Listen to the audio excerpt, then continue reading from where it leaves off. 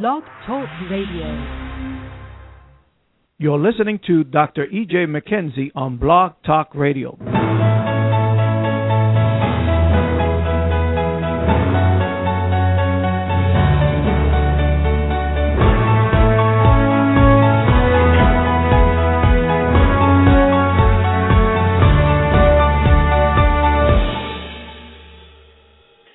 Greetings, this is your host, Dr. E.J. McKenzie with the Master Key. So how are you doing this Tuesday afternoon? I pray that your day has been blessed and Holy Spirit led, govern, control, and influence. I pray that your day was a day of victory, a day of authority, a day of power, a day of faith, a day of trust, a day of confidence in the Most High God. Well, yesterday we were sharing some principles of faith. Faith is probably one of my favorite subjects because of the processing that God, took me through as I were growing up in the Lord. And one of the processes was really from the perspective of a relationship. Isn't it amazing that the world have this thing down pat and we're still struggling with the principle of mentorship, discipleship? Jesus makes this very powerful statement in the word of the Lord that a disciple is not as great as his master, but he can be as his master. All through the word of the Lord, Jesus talks about his relationship with the Father. He was who he was because of the Father. Me and my Father, we are one. Isn't it amazing that we have a pattern before us, but we struggle with the pattern? How many of us is willing to identify ourselves with a father, a mentor, a coach, a parent? But when we get saved, it's amazing that we only want to identify ourselves with the Lord Jesus Christ and not understanding that these individuals that God brings out of life, the purpose of their God bringing them into our lives is because they have already experienced or have been developed in a dimension of the Lord that we haven't. You have to excuse me, huh? Where this coming from? So God has established. Well, I can't use the word established. He established a principle in the word of the Lord to be able to get you and I where we need to go. And when we begin to look at faith, I think this is where we struggle with human relationships. Abraham is considered the father of faith, and the only pattern he had was God, whom you cannot see. So basically we say, well, if Abraham is a pattern, the only person he patterned himself after was God, then the only person I need to pattern myself after is God. I have absolutely no problem or issue with that, and I think we should. But when was the last time that God visited you like he visited Abraham? When was the last time that God revealed a dimension or dimensions of his character to Abraham like he did Abraham, he's done to you? Excuse me. So if God have not visited you, revealed himself to you like he revealed himself to Abraham, then most likely that is not the pattern he's choosing for you. Think about, you have to excuse me, I'm blowing my nose, and I know it's improper. It's not tactful. So I apologize for that. And nothing has started happening until I got on this broadcast. But nevertheless, we still walk victorious, and we still are healed, and that is a reality to me. But let's go on, if you will, we don't see God visiting Isaac like he visited Abraham. He did visit Isaac. I said like he visited Abraham. We don't see God visiting Jacob in the same way he visited Abraham. But he did visit Abraham. But the pattern of God for Isaac's life was Abraham. And the pattern of Jacob's life was Isaac. So therefore, there are men and women that God do initiate a relationship with. Usually when we see that pattern in the Word of God, God is getting ready to do something new in the earth realm that he haven't done before. We see this with Adam. God initiates, creates man in his image and his likeness. We see this with Noah. God coming to Noah because he's going to destroy humanity. We see this with David. God is getting ready to change the course of the nation of Israel. So when we see God visiting individuals on a personal level, we see it also with Samuel. God is going to change the priesthood. We see this with Paul. Supernatural, Jesus visited him. And we see that he plays the major role in the help to develop the church. So that's not a normal pattern. When we begin to look at the life of Abraham, that's not the normal pattern. The normal pattern is God using men to help men. Now we see Paul had an encounter with Jesus, and then we see him going into Arabia for three years. God mentored him. He comes back to Jerusalem, submit himself to the authority in Jerusalem. Peter, James, and John. Then we see him get a young man named Timothy and begin to mentor him. That is the pattern. Let's look at this faith thing and see, why do we struggle with faith? Abraham is our pattern. We go ahead and use Abraham. I'm going to read from the book of Romans chapter 4 and starting with verse 1. Now, before I read this, I ask you, are you a person of faith? You're going to say, yes, I'm a person of faith. Okay. What will be the evidence of my faith and your faith if we are people of faith? I'm going to tell you, the church, we have hurt one another. I'm going to tell you how we hurt one another. We call people of faith because of what they have accomplished and acquired. So we measure faith by materialistic things or the creation of things, or God's creation rather. How many of us really call anybody today people of faith based on their relationship with God? You say, well, if they have a relationship with God, then they'll have a house, have a car, they'll be married, they'll have money in the bank, they'll never be sick, they'll never be this, never be that. Where do you get that from? Who told you that? Who shared their wit? Show me that in the word of the Lord. Do you remember the parable concerning Lazarus, the beggar, and the rich man? And one of them died. Both of them died, The rich man went to hell, and Lazarus, the beggar, went to paradise. Well, he had faith, but he was a beggar. And he went to paradise, he went to heaven. Then, but based on his life or what we saw in the earth, he couldn't have been a saved person, nor a person of faith, because he was a beggar. Here's a rich man. We would call him a person of faith because he was rich.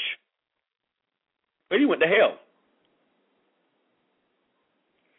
And what happens in the church, we'll put such great demands on people to step out of God's will, and we call it faith, to pressure them. We can't pressure nobody. They feel pressured to do things, accomplish things, because the standard is you're a person of faith. If you have accomplished this and you received this, you got this, you live this way and drive this way, you're a person of faith. That has become the standard. But when we look in the word of the Lord, especially in the book of Acts, on the man that was considered spiritual, the qualification had nothing to do with things and stuff. The spiritual man was considered one that was a person of love, person of faith, person of goodness and kindness and gentleness, patience. They called them spiritual men. Not what they had obtained, but who they had become. And I believe if all of us focus on becoming and not obtaining, the church will be more spiritual than carnal. How many of us operate like the Pharisee in the parable Jesus talked in the parable of the Samaritan? We see someone that is not like us, we put up our nose at them because they're not people of faith, we would say. So our focus is not people becoming. Our focus is people acquiring. How many of us exalt the man, the pastor, the shepherd that have 5,000 members over the one that have 500? How many of us exalt the one that have 30,000 over 300? Do we not say that they are more spiritual because they have more members? Do you not see how natural we have become, how carnal we have become, and how we have diluted faith? Because surely we say they are people of faith because they have 5,000. They are people of faith because they have 30,000. They are people of faith because they have 50,000. They are people of faith because they have 100,000. And not saying they are people of faith because they have become men of God, women of God, men of love, men of peace, men of joy, men of compassion, men that is caring, men as givers, men that care more about the things of others than themselves. All those attributes I just named. Was that Jesus? Absolutely. Was Jesus a man of faith? Absolutely. Absolutely. So we need to repent in the body of Christ for putting pressure on people to do something that the Bible has not called them to do, and then we call them people of faith. Once again, faith is not what you have attained. Your faith is revealed in who you have become. But in this realm, we don't want to be identified as becoming. We want to be identified as acquiring. You see how distorted our faith is, and it's really satanic for the simple reason because there's no difference between that mentality and Satan or Lucifer before he became Satan. Let's look at some principles here of faith found in the Word of the Lord in the book of Romans chapter 4, starting with verse 1. What then shall we say that Abraham, our ancestor, according to the faith, has found? For if Abraham was justified by works, he has something to boast about, but not before God. That's what verse 2 says now. For if Abraham was justified by works, sometimes the words appear to be contradictable. Because James says faith without works is dead. Here, Paul is speaking in Romans 4, verse 2. If Abraham was justified by works, he has something to boast about, but not before God. And we're going to break down these two works in a few minutes here. He said, but not before God. What does the scripture say? Verse 3. And Abraham believed God, and Abraham did what? Believed God, and it was credited to him for righteousness. Verse 4. Now, before I go to verse 4, now notice what it says. For what does the scripture says? And Abraham did what? Believed God, and what happened? And it was credited to him for righteousness. Then if I ask you, do you believe God? You're going to say absolutely. Then it's credited to you for righteousness. You're going to say absolutely. Now, how do you know Abraham believed God? How do I know Abraham believed God?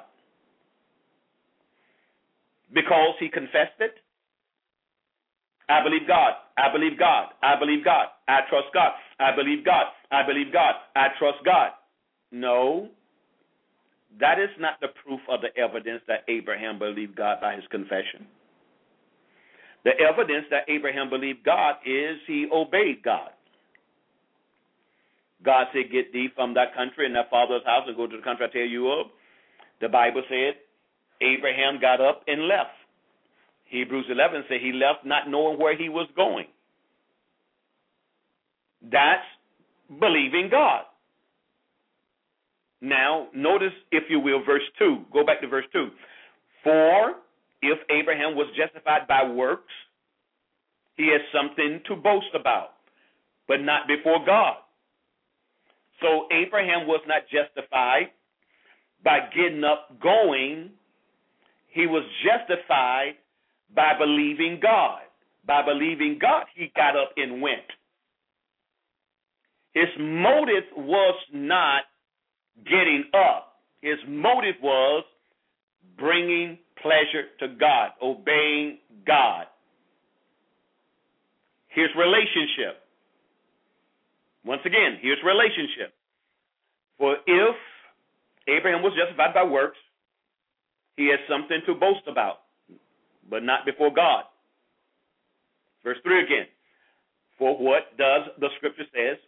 And Abraham believed God, and it was credited to him for righteousness. It was credited to him for righteousness. He believed God, and God gave him credit. Or God accredited him. He believed God, and God believed in him. Was it evident that God believed in him? He accredited his faith, his trust, his confidence in God was credited for righteousness. Let's go on. It's beautiful, ladies and gentlemen. This faith thing is beautiful because it has everything to do with him, believing him, trusting him. When you don't understand what is going on, when he tell you to do something that don't make absolutely no sense, and usually, if God is speaking to you to tell you to do something, it's not going to make any sense. That's how you know it's God. Verse 4. Now to the one who works, his pay is not credited. Notice this is beautiful. Now to the one who works, his pay is not credited according to grace, but according to his due.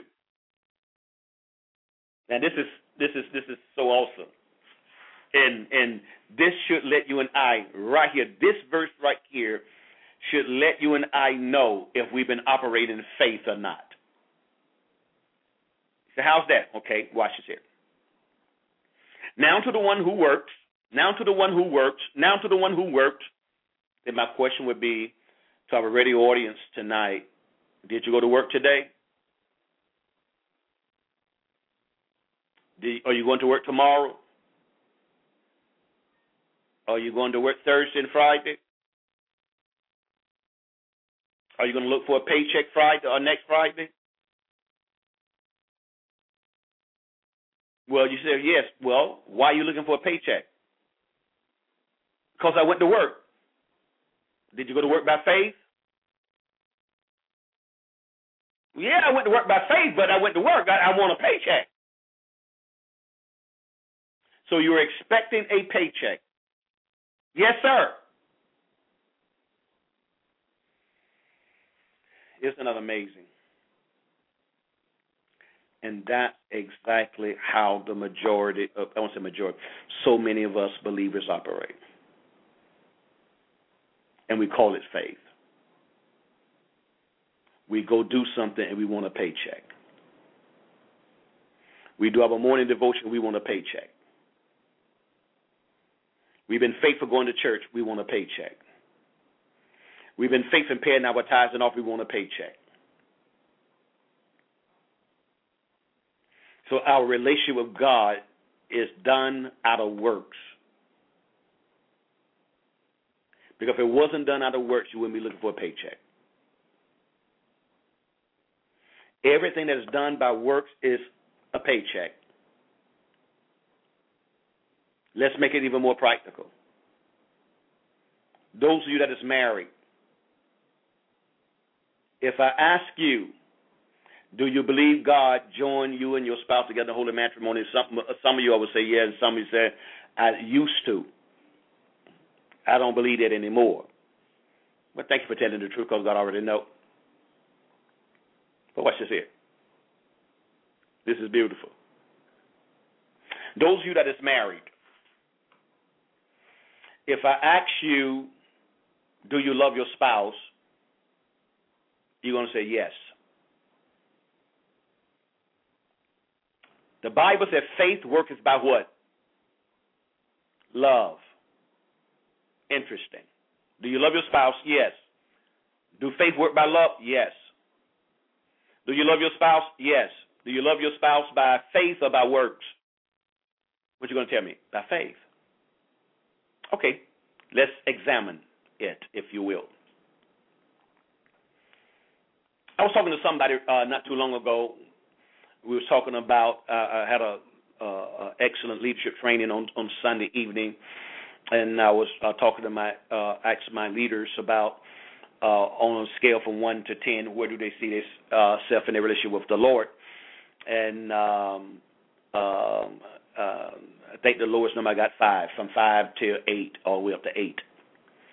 Then I asked them a question. I said, so from 5 to 8, okay, what is the thing that has hindered you from being a 10? And they started off kind of slow and started off erroneously and had absolutely no clue what they were saying. What I mean by that, you cannot get to a 10 if you don't know what's hindering you. If you don't know you, if you don't know the enemy that challenges you, you're not going to be able to deal with that thing or submit that thing to the cross, so that thing you can die to that thing, and so you and I can elevate to a level of a 10, and only I can elevate to a level of 10 that we live 100% for the Lord. We have ceased to live for ourselves. The greatest enemy to our elevation in God and our relationship with Him and fellowship with Him is ourselves.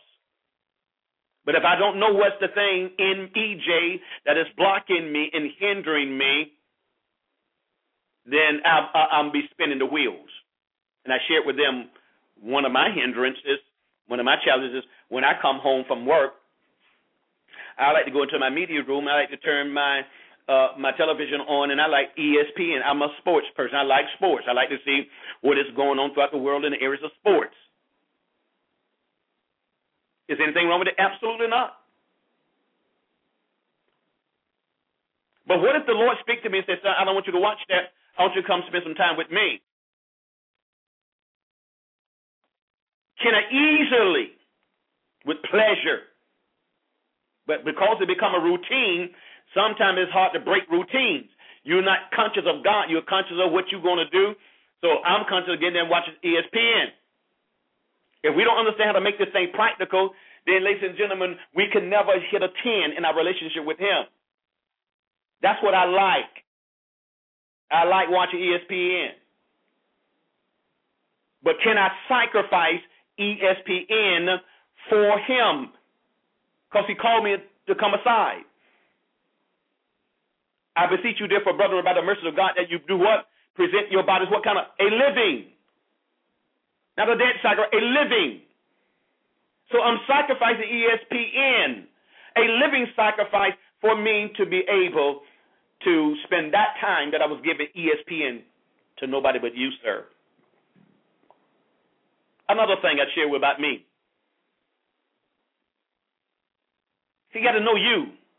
What's blocking your faith, your trust, your confidence, your intimacy, your oneness with him? I like sweets. I like banana pudding. I like ice cream. I like cake. I like pie. I was raised upon this stuff. My mother baked all the time. It's never a week went by she didn't bake them. Never.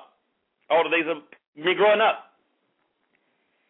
So I like cookies, homemade cookies. I like sweets. So the month of March, I will be turning myself away from sweets. I will present my body a living sacrifice because I refuse to allow sweets to master me. I refuse to allow ESPN to master me. We make it difficult, ladies and gentlemen. We make this thing so hard, but it's so practical. It's so simple, but we make it so deep. You should know you.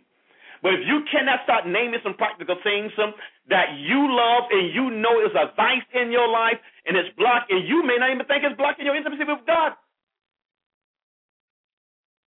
Because you're looking at fornication, adultery, murder, stealing, lying.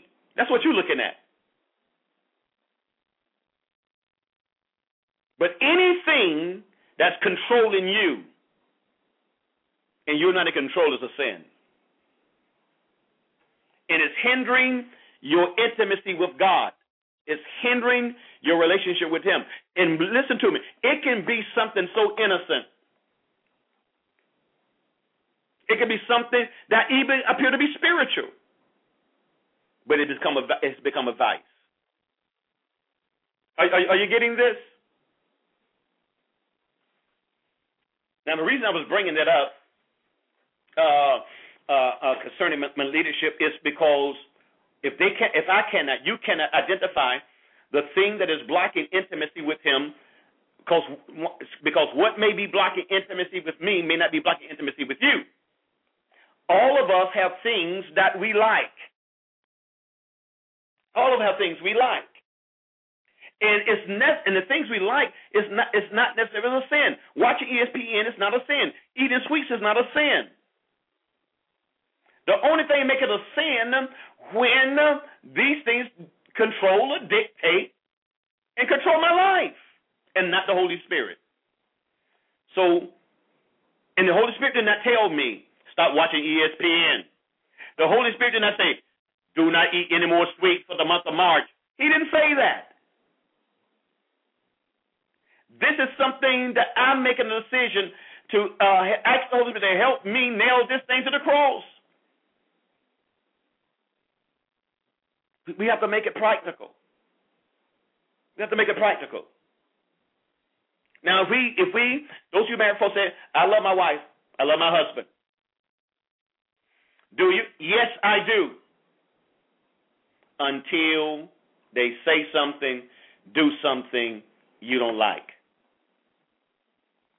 Now, when your spouse say something, do something that you don't like, now remember, faith works by what? Love. Faith works by what? Love. And what is love? What is love? I asked someone recently what was love. They was being challenged in their mind with their spouse. And what they were sharing to me, they said, I've been married 5 years now, 6 years, 7. I forgot how many years they've been married. They told me, and they said, it seems like my spouse should know something that I like at this present time. I just listened to them. It was going on and on and on and on and on. And then, from my understanding, they was embarrassing their spouse in front of everybody else because the spouse was not able to minister to them in something that they liked.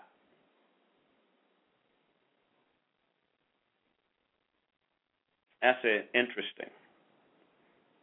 Then I said, well, do you love your spouse? Yes, I love my spouse.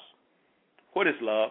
They said, love is that emotion that, that make you feel this way, blah, blah, blah, blah, blah, blah, blah, blah. I said, there go your problem right there. I said, there go your problem. I said, what you just described is not even biblical. God's love have absolutely is not contingent upon emotions and feelings at all. Period. I said, there go your problem right there. Love have nothing to do with your emotions, your feelings. Love have everything to do with obeying the object of your love. Have nothing to do, feel like loving you, don't feel like loving you. I love you, and my love for you is through my obedience. It's my sacrifice. Love isn't love if there's not a level of measure of sacrifice involved.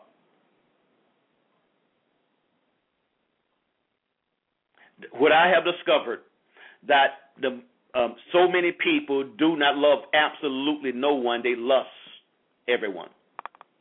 I don't want to say everyone, but they lust their partners. They lust their partners. They don't love their partners. They lust their partners. Because love is me willing to sacrifice myself for the benefit of you.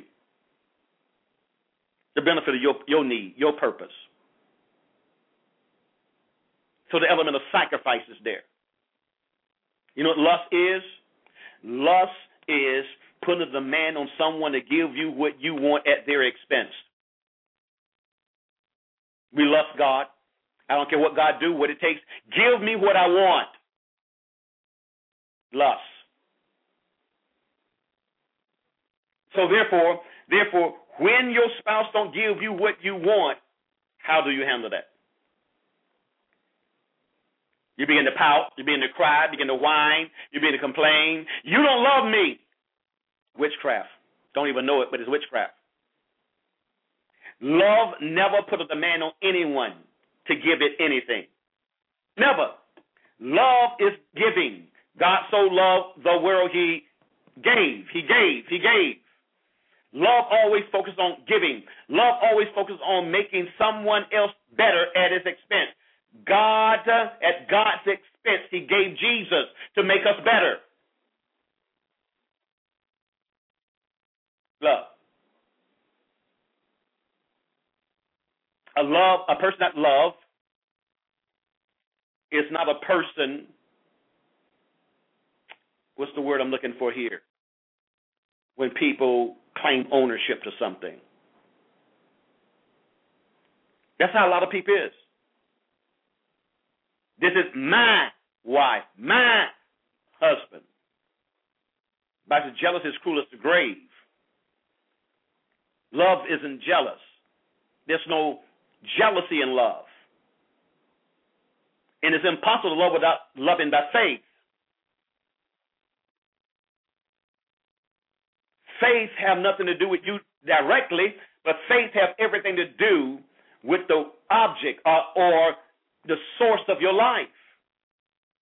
You faith in God. Trust God. Not your spouse, God. I trust God that he's going to honor his word concerning this relationship. But all of the evidence, all of the natural evidence say it'll never happen. And everybody calling you a fool. Everybody say you're stupid. And I'm sure the majority of us on the phone have felt stupid before by standing on the word of God. I know I have in different areas of my life. The only thing you have is a word from him. All you think you have is what he said. And so you hang in there because of him. You keep on loving the person because of him. It's not your emotion, not your feelings. It's obedience to him towards a person. You keep on, you're obedient to God towards your children. You don't give up on them or quit on them, but you don't compromise with them, because to compromise with them means you love them more than you love him. How do we get on this love thing? We're supposed to be talking about faith. I know faith work about love. But we know without a shadow of a doubt God is talking. That's how it works. So faith works by love. So I personally believe the level and the measure of your faith will reveal the level and the measure of your love towards him. And your love towards him is going to be revealed in your obedience. And your obedience is going to reveal your faith. Abraham, the scripture says, was justified not by works. Anytime there's works, you can boast. And if there's boasting, it's a revelation that you're operating by works and not by faith. Look what I accomplished. Look what I just did. That's works. When it's faith, God gets all the glory. When it's works, you get all the glory. Your motive for praying is for people to say, wow. Your motive for studying is because of people to get the people to say, wow. Your motive for preaching, wow. Your motive for flowing the gifts of the Spirit, wow, you're a man of God. No. That's works. Because you're boasting. When it's faith, you know, God know, the devil know, demons know, it was grace. It was grace. When you look for reward, it's pay. When you're doing it by faith, you don't look for reward. You look for him to be glorified. You look for him to be exalted. You look for him to be extolled. Are you hearing the Holy Spirit tonight? If we get this thing, ladies and gentlemen, there's no stopping us. And so what God does, God has to test my faith and your faith every day. Once a week, once a month, whatever required, he tests our faith. And how do he test your faith? When he tell you to do something, and you do it, and when you begin to sense a stirring on the inside of you, nobody said anything. Nobody said, well done. Nobody don't appreciate me. Nobody, everyone ignores me. What is that? Ladies and gentlemen, that's a revelation of works, and it's not a revelation of faith, because you are looking for reward. What's the reward? I need a thank you. I need somebody to show me that they appreciate me. That's what I need. So it's a reward. You're looking for reward. When you're walking and living by faith, now notice what God, now Abraham, think about it. God said, get thee out of thy country, out of thy father, I was going to a place I should tell you. Who going to pat him on his back for that? Not his wife, because he's moving out of a place of security into a state of, in the natural, insecurity. You think his wife going to be, oh, praise God, my man is a man of God. Where we going, honey? I don't know. You don't know? What did God say? He just said, leave. You think he's going to be in praise? You think his family members, they're going to praise him? They're going to think he's senile. Something is wrong with him. He's leaving, going somewhere. He don't even know where he's going. So he could not be doing it for works, for pay, because he ain't getting nothing for nobody. So usually when God tells you to step out by faith, usually nobody's going to pat you on your back because it's going to sound so stupid and crazy many times. Faith has everything to do with obeying him. Faith has everything to do with pleasing him. I'm doing this to bring pleasure to him. Faith. Are you getting something today? Are you getting anything? Let's keep on, if you will. So we see here, verse 4 says, now to the one who works, his pay is not credited according to grace. It's not credited according to grace. Ladies and gentlemen, there's one or two things. It's either works or grace. It's either works or it is grace. It either works or it is grace. It either works or it is grace. When it's grace, Nobody can boast because you realize it was grace that did it. And grace cannot do it. Grace cannot manifest itself apart from faith. Faith and grace work hand in hand. If there is a liking of grace, it is because there's a liking of faith.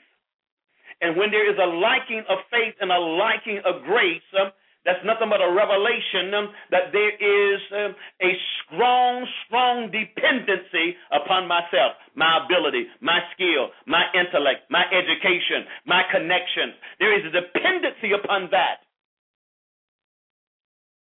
Works, my connections. I made this happen. And what do that reveal? Pride. Pride boasts. Pride look for a paycheck. How could grace look for a paycheck when grace understand, not grace, but you understand it was grace. It wasn't me. Only thing I did, I had the faith. Grace provided what it needed to fulfill faith perspective. I believe grace accomplished it. Other words, I get up and start moving. Grace gives me the strength to keep on going. But I got to start something. My faith without works is dead. Other words, God tell me, get thee out of that country, out of that father. I was going to the place I should tell you of. And I said, I believe what God said. God told me to leave. I'm going to leave one day. Is that really faith? Absolutely not, because there's no works. What is the works? I step out on what he said. And the moment I step out on what he said, grace provides me with the strength. Grace provides me with the authority. Grace provides me with the power to accomplish what he asked me to do. Then what happened? It is credited to me for righteousness. Why is it credited to me for righteousness? Because I obeyed him who is righteous, who is God. Are you getting this? Are you getting this? See, we want to use faith, and I know this is Holy Spirit. We want to use faith to get out of the circumstance and situation that God has us in. You ever notice, if I ask our radio audience tonight, what character you would like to model yourself after in the Bible? I guarantee you, if not all, the majority of everybody that has joined us on this radio broadcast would never say Paul. We'll say everybody else but Paul. You ever notice that how many of you on this broadcast that have ever got a prophetic word saying, I have called thee to suffer many things for my name's sake? Have you ever got a prophetic word? Say, I have called you to suffer many things for my name's sake. I've been saved over 30-some years. You know something? I have never had anybody ever come to me and told me, God told them that they must suffer many things for his name's sake. They got a prophetic word that God spoke to them. That's amazing, isn't it? But the prophetic word you got, God called you to be an apostle, a prophet, an evangelist, pastor, teacher. God said that he's going to take me around the world and I'm going to shake nations. Wow. Dynamite prophecy. And that's New Testament, isn't it? New Covenant, isn't it? But we hear nobody saying that God has called them to suffer for his name's sake. But yet the scripture says, all that live godly shall suffer persecution.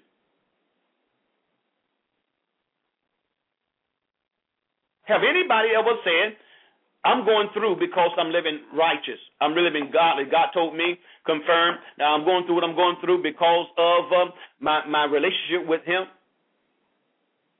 This ain't the devil. This is God.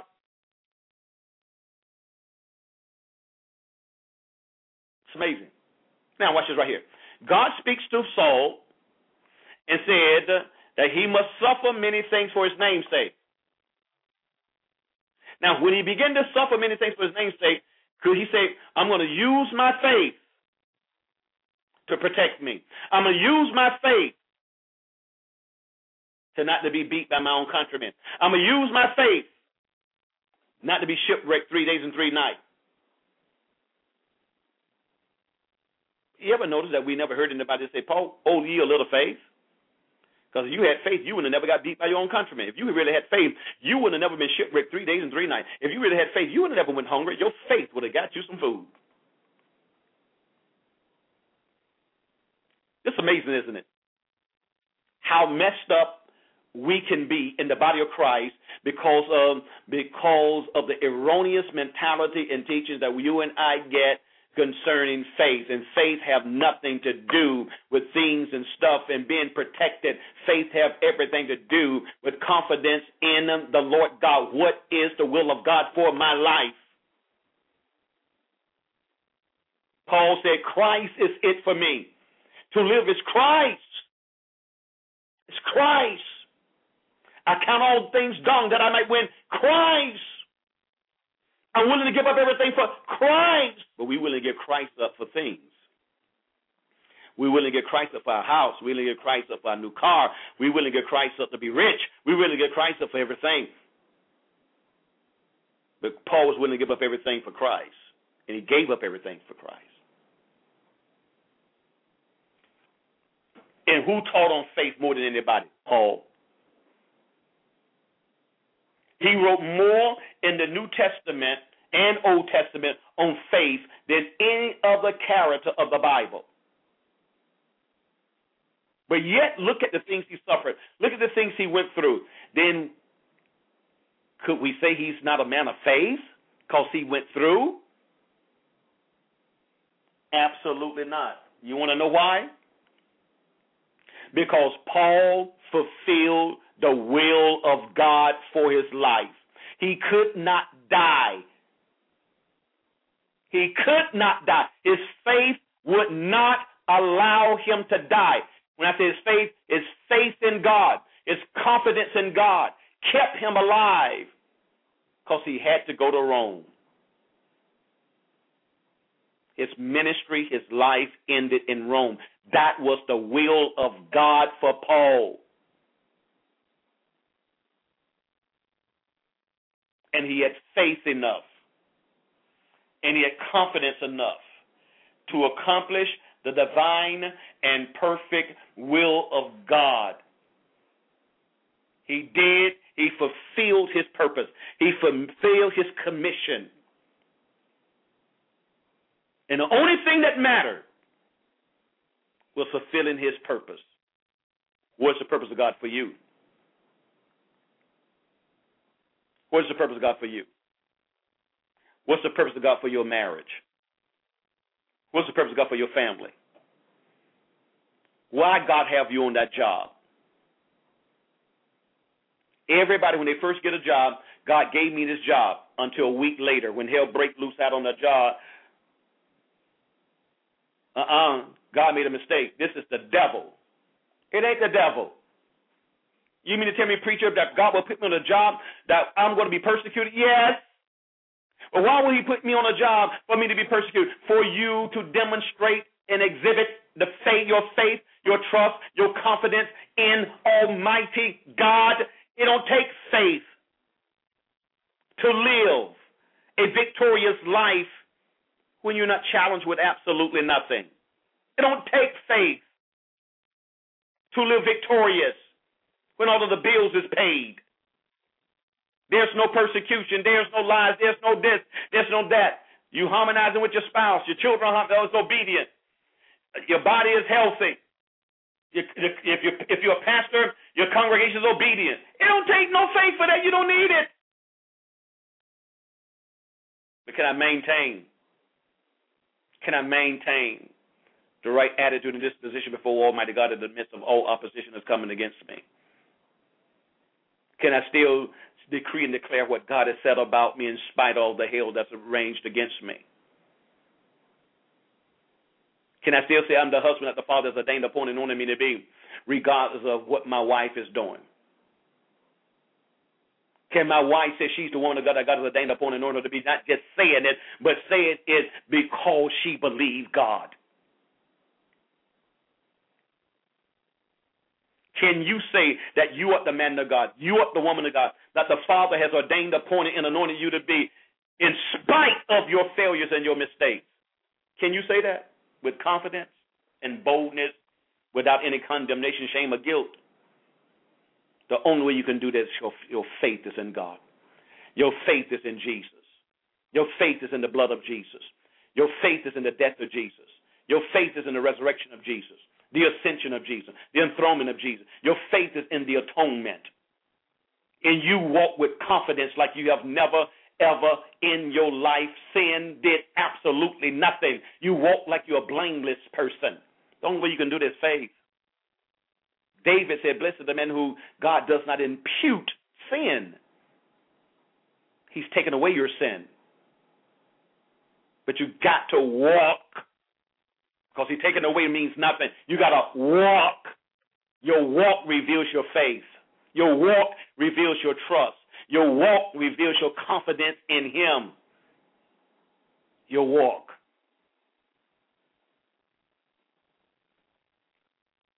Verse 5. Are you getting something out of this? I know you are, because this is the Holy Spirit, ladies and gentlemen. The Spirit of God is ministering you to the point of your need. You've been frustrated and aggravated because you thought you was operating by faith, or you've been bombarded that you have no faith. Faith has everything to do with your confidence in him. In him.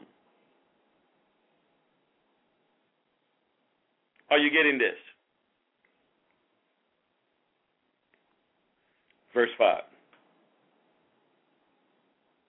But to the one who does not work, but who has believed in the one who justifies the ungodly, his faith is credited for righteousness. For the one that don't work. And I think this is sort of like a paradox, because of what James says, and here Paul says, James said, faith that works is dead. And then Paul's over here saying, if a man work, then he's not justified. His faith is not credited to him. Righteousness is not credited to him if he do work. Are you seeing the difference in stepping out and obeying him? You're not doing it to please him. You're not doing it to get a reward. You're not doing it for you to become righteous. You're doing it out of your love for him, and he imputes righteousness.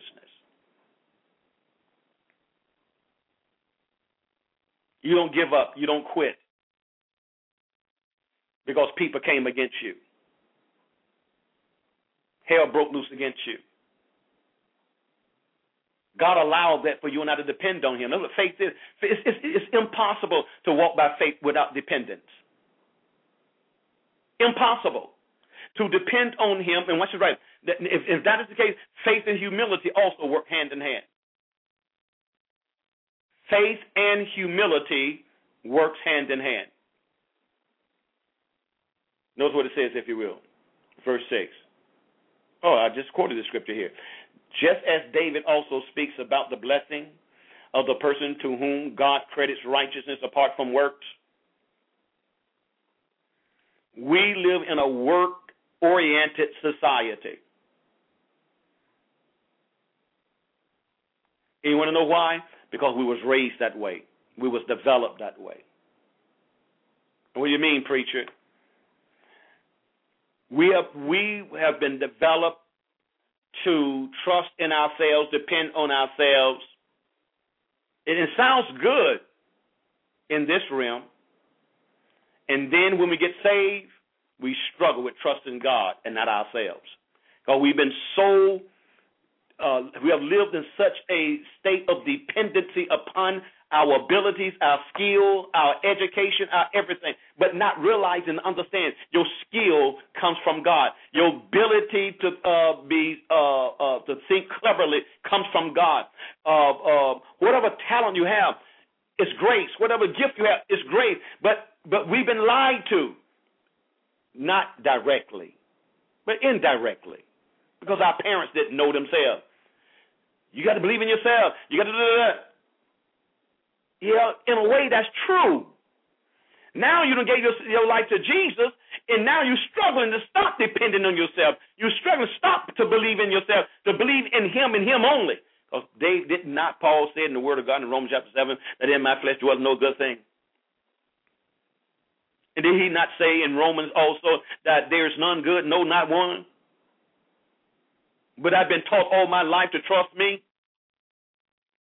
and depend on me. And now once I get saved, he's telling me to stop trusting me, stop depending on me, to trust him. But I've been trusting myself for 20-some years. How can I stop trusting me for 20-some years? Look what I've gained in 20-some years. Look what what I've accomplished in 20-some years. And now all of a sudden you want me to stop and start trusting you who I cannot see, when my education, my skills, my intellect, my charisma has gotten me these things? He said, They got to die. Because they won't work in the kingdom. They only work in this realm. They cannot work in the kingdom of God. The only thing that works in the kingdom of God is the man and the woman that is led by the Holy Spirit. And the only way a man and woman can be led by the Holy Spirit, they have to die to themselves. Die depending on themselves, trusting in themselves. That's the only way he can be led by the Spirit of God. For as men are led by the Spirit of God, they are the sons of God. Then if I'm dependent on myself, I'm not led by the Spirit of God. I'm dependent on me. You cannot be led by the Spirit of the living God when you're living in dependency upon you. And that is the manipulation of the enemy, and that is the manipulation of New Age. New Age theology tells you that you ought to believe in you, develop your own self, talk about self-esteem. Think about it, self-esteem. Doesn't it sound just like a wonderful word? Self-esteem. He turns around and tells us, put self to death. Deny self. Disown self. Pay no attention to self. But New Age says, or this realm says, humanism says, exalt yourself, build yourself, strengthen yourself, protect yourself. You're your own God. Whatever you believe you can achieve, you can achieve.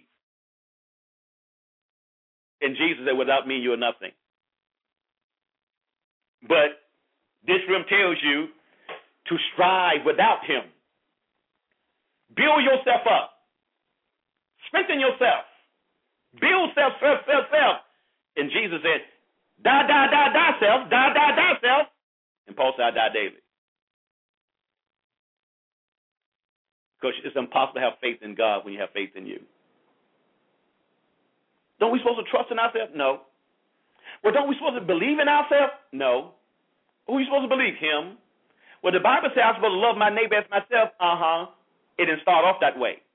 It didn't say love thy neighbor as I said. It says you were to love the Lord thy God with all your heart, all your soul, mind, and strength. If I'm loving him with all, then there's no room for nobody else but him, and then I start loving myself out of the love I have from him. And then I can love you because I love me with his love. I love him with all of my heart, mind, soul, and strength. Then he turns around and begin to pour his love in my heart by the Holy Ghost, as the scripture says. Are you getting this? Glory to God. My time is up. I just looked at this. We've got a minute here. It's divine balance of relationship. He's challenging us to love him. He's challenging us to give it all to him. And to walk by faith and not by sight. And I can't walk by faith concerning him if I don't know him. Let me conclude with this here. I was meditating on this. This came to me today. If I wrote a letter And in that letter, I shared with you yesterday, I gave you a principle about coming to my house. I got $1,000 for you. One person that lies, another person that's a person of integrity. What if I had a letter, and you only read part of the letter, and it says, come to my house and I give you $1,000. You read that letter. That letter was written 5 years ago. You didn't read the whole letter, just read parts of it, come to my house and get $1,000. You come to my house, and you said, I'm coming to get $1,000. I said, why you coming to get $1,000? He said, because I read where you said come to the house and get $1,000. Now, did I write that? Uh-huh. Can he have faith in that? Absolutely not. Why? Because that is not what we will call a rhema word. That is a logos word. The Bible says all of the promises of God is yes in him, amen. But all of the promise of God that is yes and in him, amen, is not for you today, mean today. But they are yes and in him, amen. The only one that is yes today is what the Holy Spirit quickened to me today. If the Holy Spirit don't quicken the word to me today, then that word is not for me today, but yet that word is for me, but not for today. Only what the Holy Spirit quickened to me for today is for me today, but yet the whole counsel of the word is for me. Do we understand?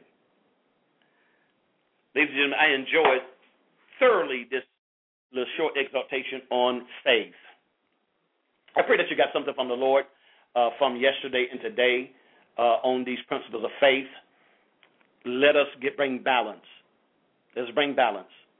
God loves us affectionately, and understand this right here. God created the earth for us, not Satan and the fallen angels. God created this realm for us to enjoy. He wants to enjoy it, but he don't want it to master us. He wants us to master it.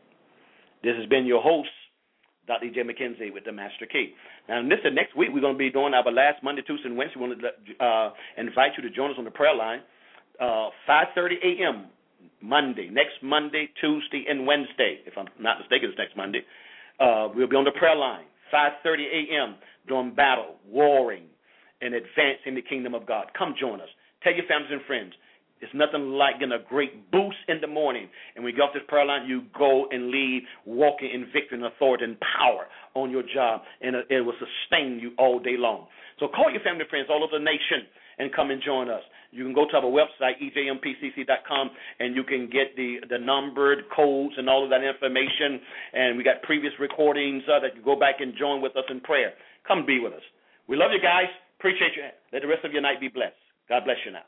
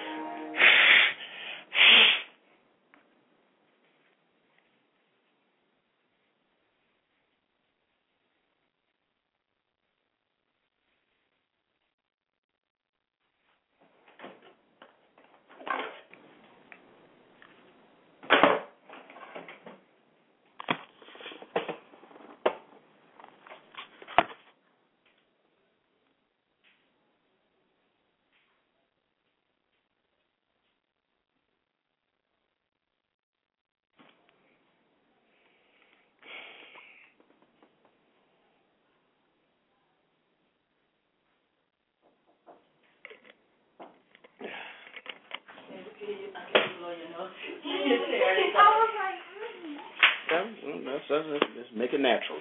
No, I'm talking about at the end, baby, when you had finished. Oh, I did? Yeah, you disconnect. Oh.